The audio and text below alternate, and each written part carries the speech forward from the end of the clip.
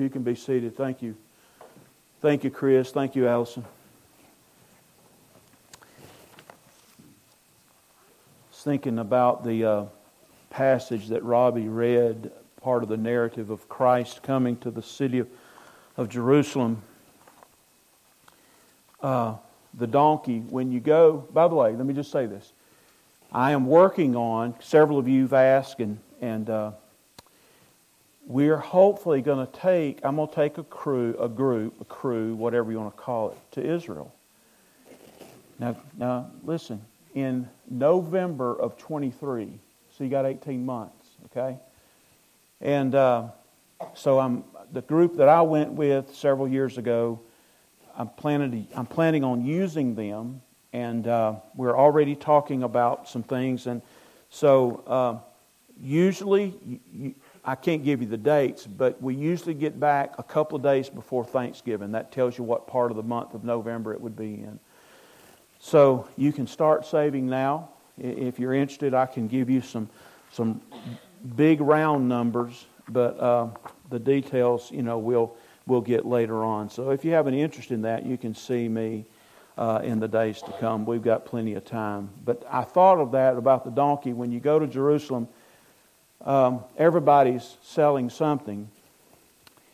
And Diane paid, I didn't want her to do this, but when you're coming down off the Mount of Olives, and this is one reason why you want to go, because when you read the Scriptures, I think about all that because I've been there, and you're thinking about what it was like to be on the Mount of Olives, and like part of the passage, if we get to it today, Jesus praying in the Garden of Gethsemane. There is a garden, and where if it's the exact location, we're not sure, but it's close.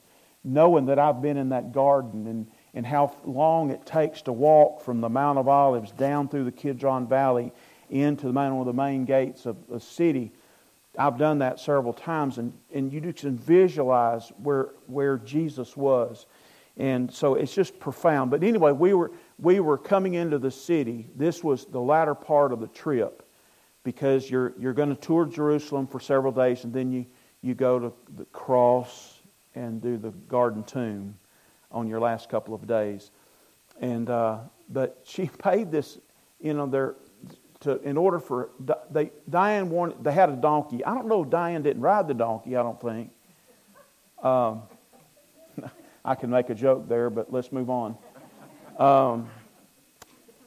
But for some reason, to walk the donkey down the hill like Jesus, and then have your picture taken. I think she paid the guy $10 to do that. I about lost my mind. But anyway, and I was thinking about, but as a Christian, they know that Christians are going to want to do that because they're talking about this is the path that Jesus probably took when he rode so pay $10 and get a picture with your donkey. So anyway, so that's good stuff, isn't it? Your Bible's open to the Gospel of John, and I want to. There's no way I'll get to where I want to go this morning for several reasons, but John 12. Go to John 12, and I just want to show you a couple things here, and then when you think about why Christ came, and you got to think about all the things in John's Gospel about all the things that Jesus accomplished in that last week. Okay, and I wanted to show you how profound this is. But look at John 12, and look at John 12:1. So it tells you that half of John's Gospel is about the last week, and really, a good portion of it is about the last 2 days. Where Jesus is in the upper room. But anyway, so John 12:1 says, 6 days before the Passover. Okay? Well, if it's 6 days before Passover, okay, this is going to be a Saturday. So this is a Sabbath Saturday. So when John says 6 days before Passover, that's a Sabbath. That's going to be that's a Saturday for the Jews. And I was going to read all this, but jump over to verse 12. This begins, I just wanted to show you this. This begins the triumphal entry in John's Gospel. Okay? Says, what does it say?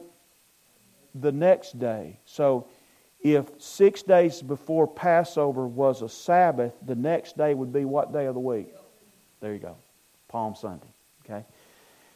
So that's today in historically celebration of Christianity. This is the day we celebrate the Sunday before Jesus' death, burial, and resurrection. And it's called Palm Sunday. And as you see here in John 12, it says, and on the next day, the large crowd, just follow along with me, the large crowd that had come to the feast heard that Jesus was coming to Jerusalem. Okay? So, He's been in Bethany. If you go back and read, He visited Bethany. That's where Mary, Martha, and Lazarus lived. They held a banquet or a meal thanking Jesus for bringing Lazarus back from the dead. And so there's a great crowd there because obviously in the community of Bethany, which is only like 2 miles, really it's less than that, from Jerusalem. It's right over the hill from the Mount of Olives. So everybody's heard, at that point around there that Lazarus had been brought back from the dead. So Jesus comes, they have a banquet for Him. And I love the passage because it says the people that gathered at the meal were there to see Jesus, but they were also there to see who? Lazarus. Do you know you've been brought back from the dead? I mentioned something like that last week about how many people pay attention to your life from the dead, spiritually. By the way, it's just as profound. A physical resurrection is not any more profound than a spiritual resurrection. So, I think about that yes, it was incredible, but what happened to you and I through the new birth, which to me was more incredible. So that's the scene. So there's people everywhere. And we're at Passover. So people have been traveling to Jerusalem from all over the Roman Empire, literally. And so there's people everywhere because we're getting close to it. And so it says the large crowd that had come to the feast heard that Jesus was coming to Jerusalem. So they took branches of palm trees and went out to meet Him, crying out, Hosanna! Blessed is He who comes in the name of the Lord, even the King of Israel. And it says, and of course Robbie read the longer account out of Luke, but and Jesus found a young donkey, and He sat on it, just as it is. And see, this is a fulfillment of Scripture. The Messiah, according to Zechariah 9:9, was going to ride on a donkey's colt. The Messiah, and you would think a king would present himself on a big steed or something, but no, He's going to be riding a donkey. But the prophecy said that in Zechariah 9:9, Fear not, daughter of Zion, behold, your king is coming. What's He on? On a donkey's colt. So Jesus, see, Christ is the Word become flesh. He knows the Word. So everything the Bible said about Him as the Messiah, He fulfilled. So all during this last week of His life, Jesus was fulfilling Scripture. Now,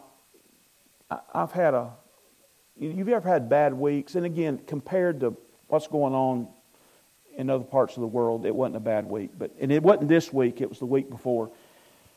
In the course of 3 or 4 days, my brand new washing machine that I made fun of a couple of months ago, well, really my dryer I made fun of, but it's a brand new washing machine. I mean, like a brand new one. 8 months old.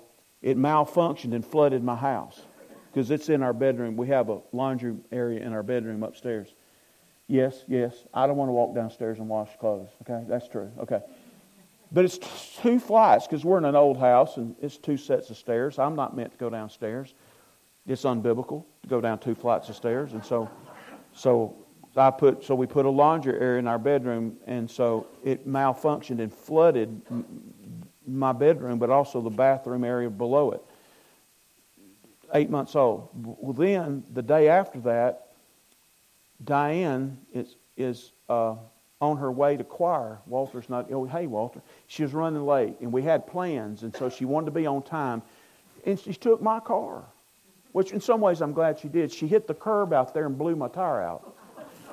And I'm talking about blow my tire out. I'm not talking about it's had a massive hole in the side of it, and it was a brand new tire. I just got them. I'd got them 4 months ago. I hadn't even had them rotated yet. So we had, at least she didn't dent the rim. Guys that know what I'm talking about, at least she didn't have to buy a new rim, and because they're 19-inch rims. And I think I just had to park the car. But anyway, so we had all that. So anyway, that's a bad week. But think about the Lord Jesus having a tough week. On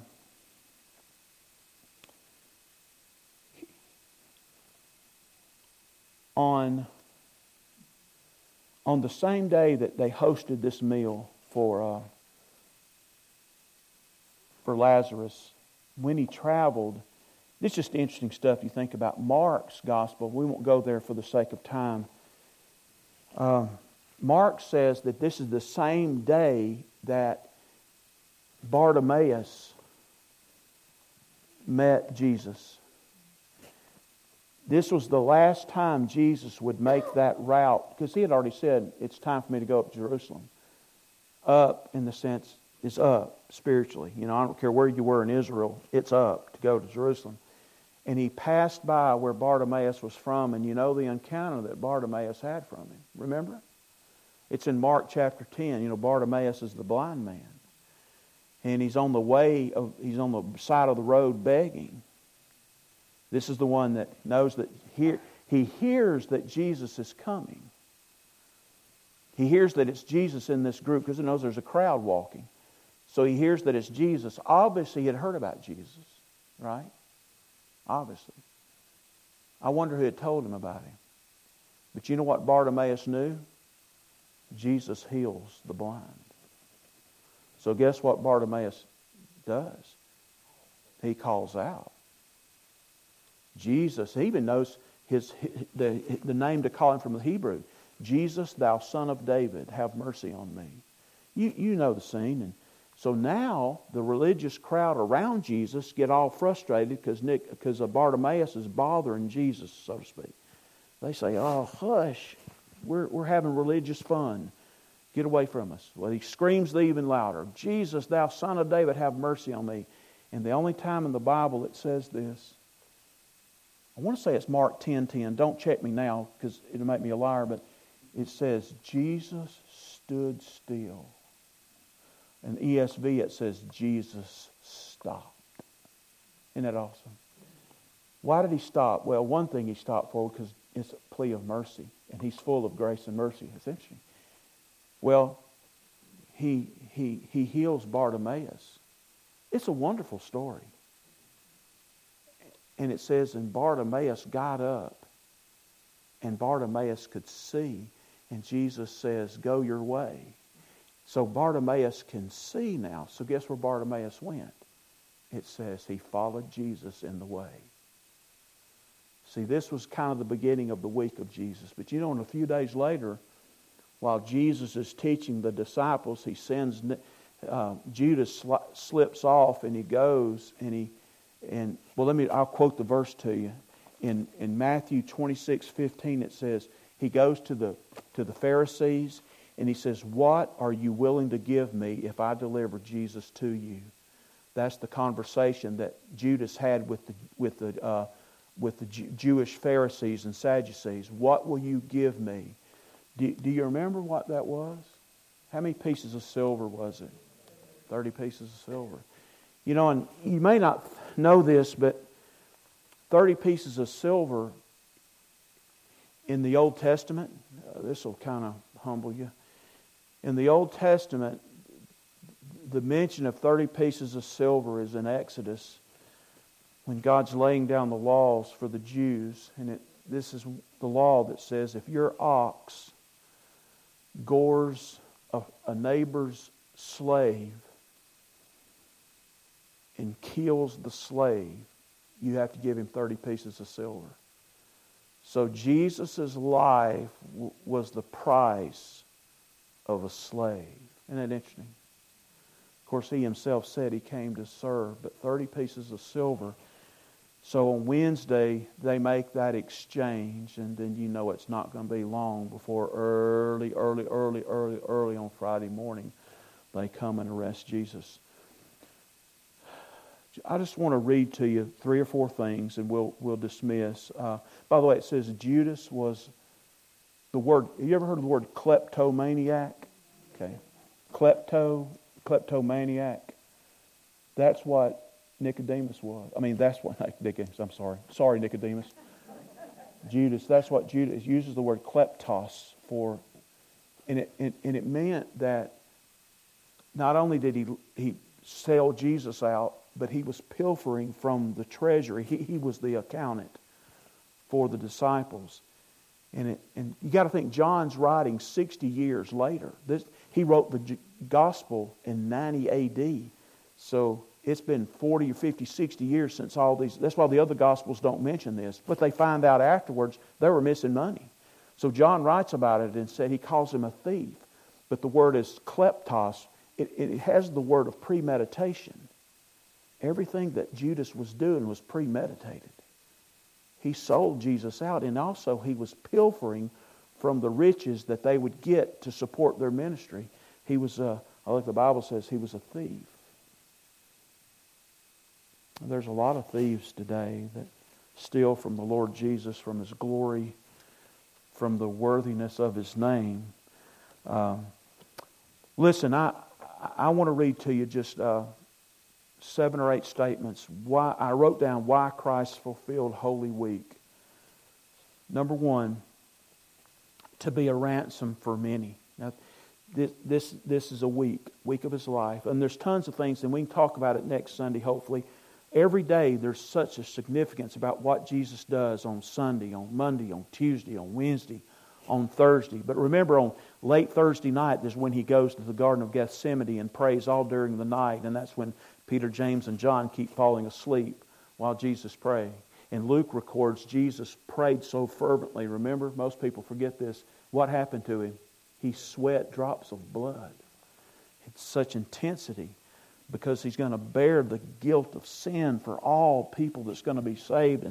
And you can imagine. So number 1, Jesus is here to be a ransom for many. That's literally what Mark 10:45 says. So number 1 was to be a ransom for many. Number 2, to free us from the fear of death. That's one of the ones I like, because Hebrews 2 tells us that Jesus Christ, knowing Him as my personal Savior and Lord and Savior, it sets me free from the fear of death. Paul talks about that also in 1 Corinthians 15, but in Hebrews 2, it talks about being a slave to the fear of death, but no longer, because Christ has died in your place. Number 3, so first one is to be a ransom for many. Number 2, to free us from the fear of death.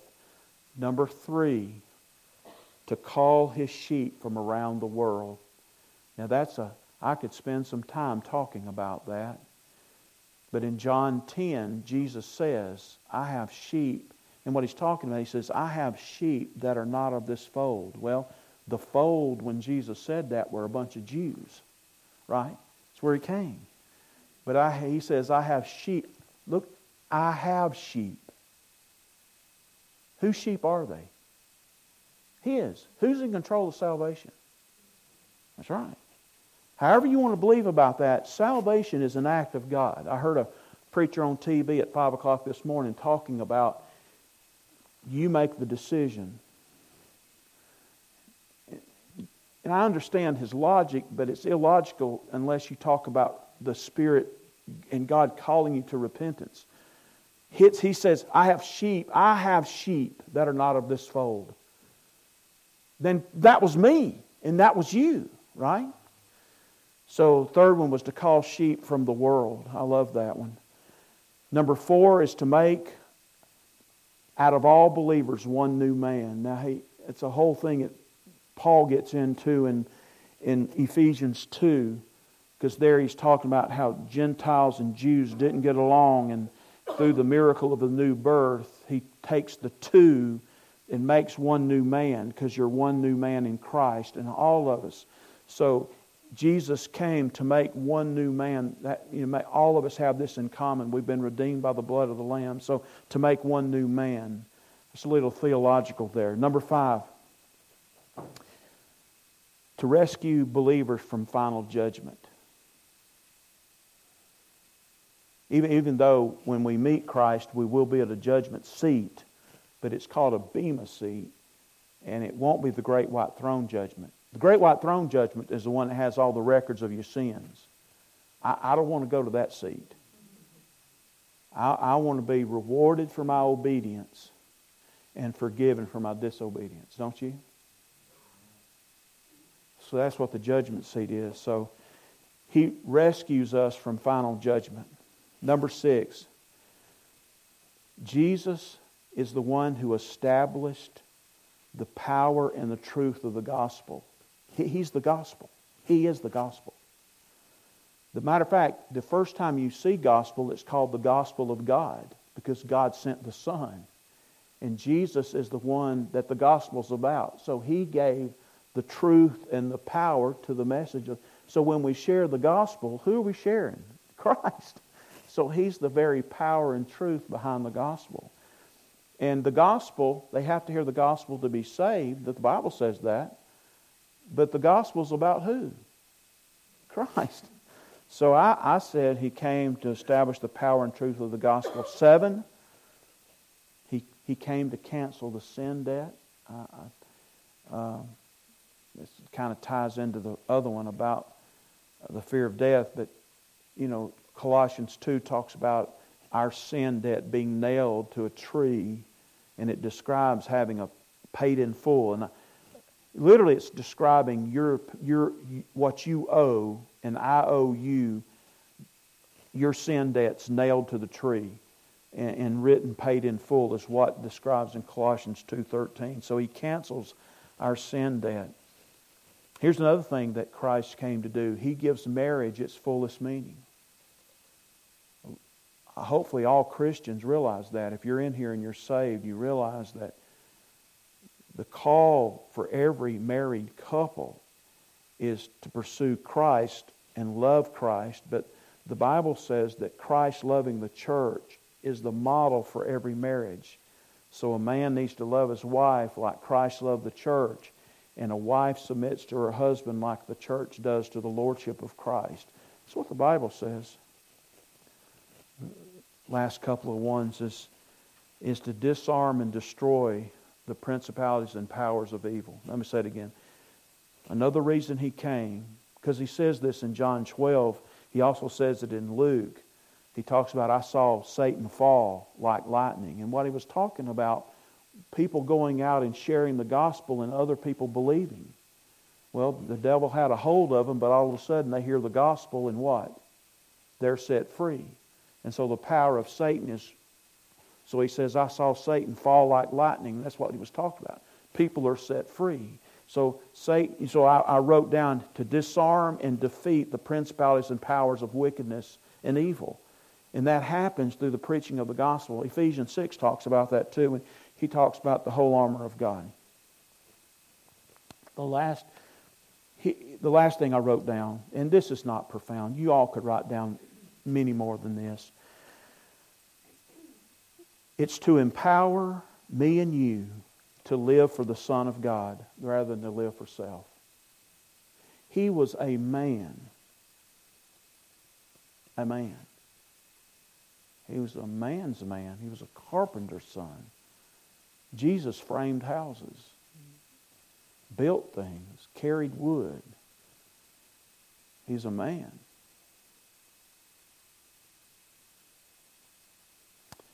And He came and lived a perfect life to take our place. So this last one says to empower us to live for Him rather than to live for myself. Your Bible's open. right here to John 12. Let me show you another thing that's interesting, and I'll finish with this. John 12, look in verse 6 says, let me pick up at verse 4. But Judas Iscariot, one of his disciples, who was about to betray him, said, "Why?" This is when Jesus was anointed, by Mary, as in Mary, the sister of Lazarus. And why was this ointment not sold for 300 denarii? So this was probably one of her savings, for the future. But this ointment, this pure nard, was worth, it tells you Judas knew the price of things, right? Nobody else said this, right? He knew. Calculating his mind, 300 denarii, right? Well, 300 denarii that's over, if you're working every day, it's 300 days' wage. So if you make $100 a day, think, $30,000. I mean, it's 300 days' wage. A denarii was a Roman soldier's daily wage. 300, so it's a year, just say approximately a year's wage. And so he knew what it was worth. Why wasn't it sold? And it says, he said this not because he cared about the poor, but because he was, and there's the word thief, but it's the word, what did I say earlier? The word klepto, kleptos. And that word, that thief, John uses this word because it's the word has the root of premeditated. He planned all this. But I say that to go to verse 7. Because Mary had anointed Jesus. And this is an interesting picture here. Now this is early. We really hadn't even quite got to the Holy Week yet. Okay?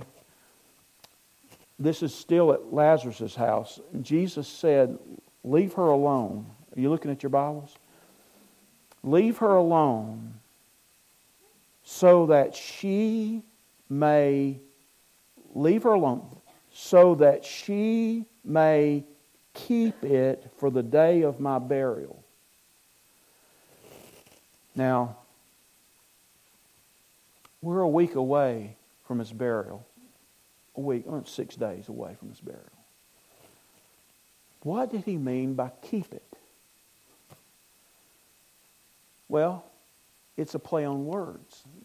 Just the Greek text. But remember what Jesus says? Whatever you lose for my name's sake, right? You'll find it. That's what he's talking about. She gave this as an act of worship. But Jesus was saying by giving that as an act of worship, she really didn't lose it. What did she do? She kept it. And she's been rewarded for this, for that act of worship for 2,000 years. It's interesting. And so he's talking about lose your life to find it. And that's what he's talking about. Give, and giving it shall be given to you. Pressed down, running over, be measured back, the kind of thing. So she wasn't a thief. She was a giver.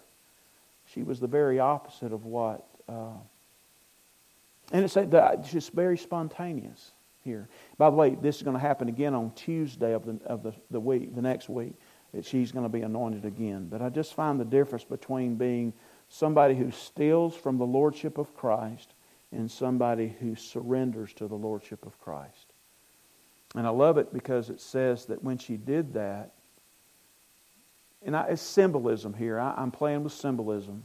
The aroma of that spikenard was undeniable, right? The aroma filled the room. Well, when we give for the sake of the kingdom, it is undeniable. We might even call it the aroma of holiness. All because Jesus is worthy of it, right? He is, isn't he? Let's stand for prayer. Please stay. If you didn't plan and you didn't know we were doing this, we'd love for you to stay and eat a hot dog and fellowship with our church. Wednesday night covered dish, so bring some food. Next Sunday, sunrise at 6:30 and then breakfast, then regular Sunday schedule. Let's pray together.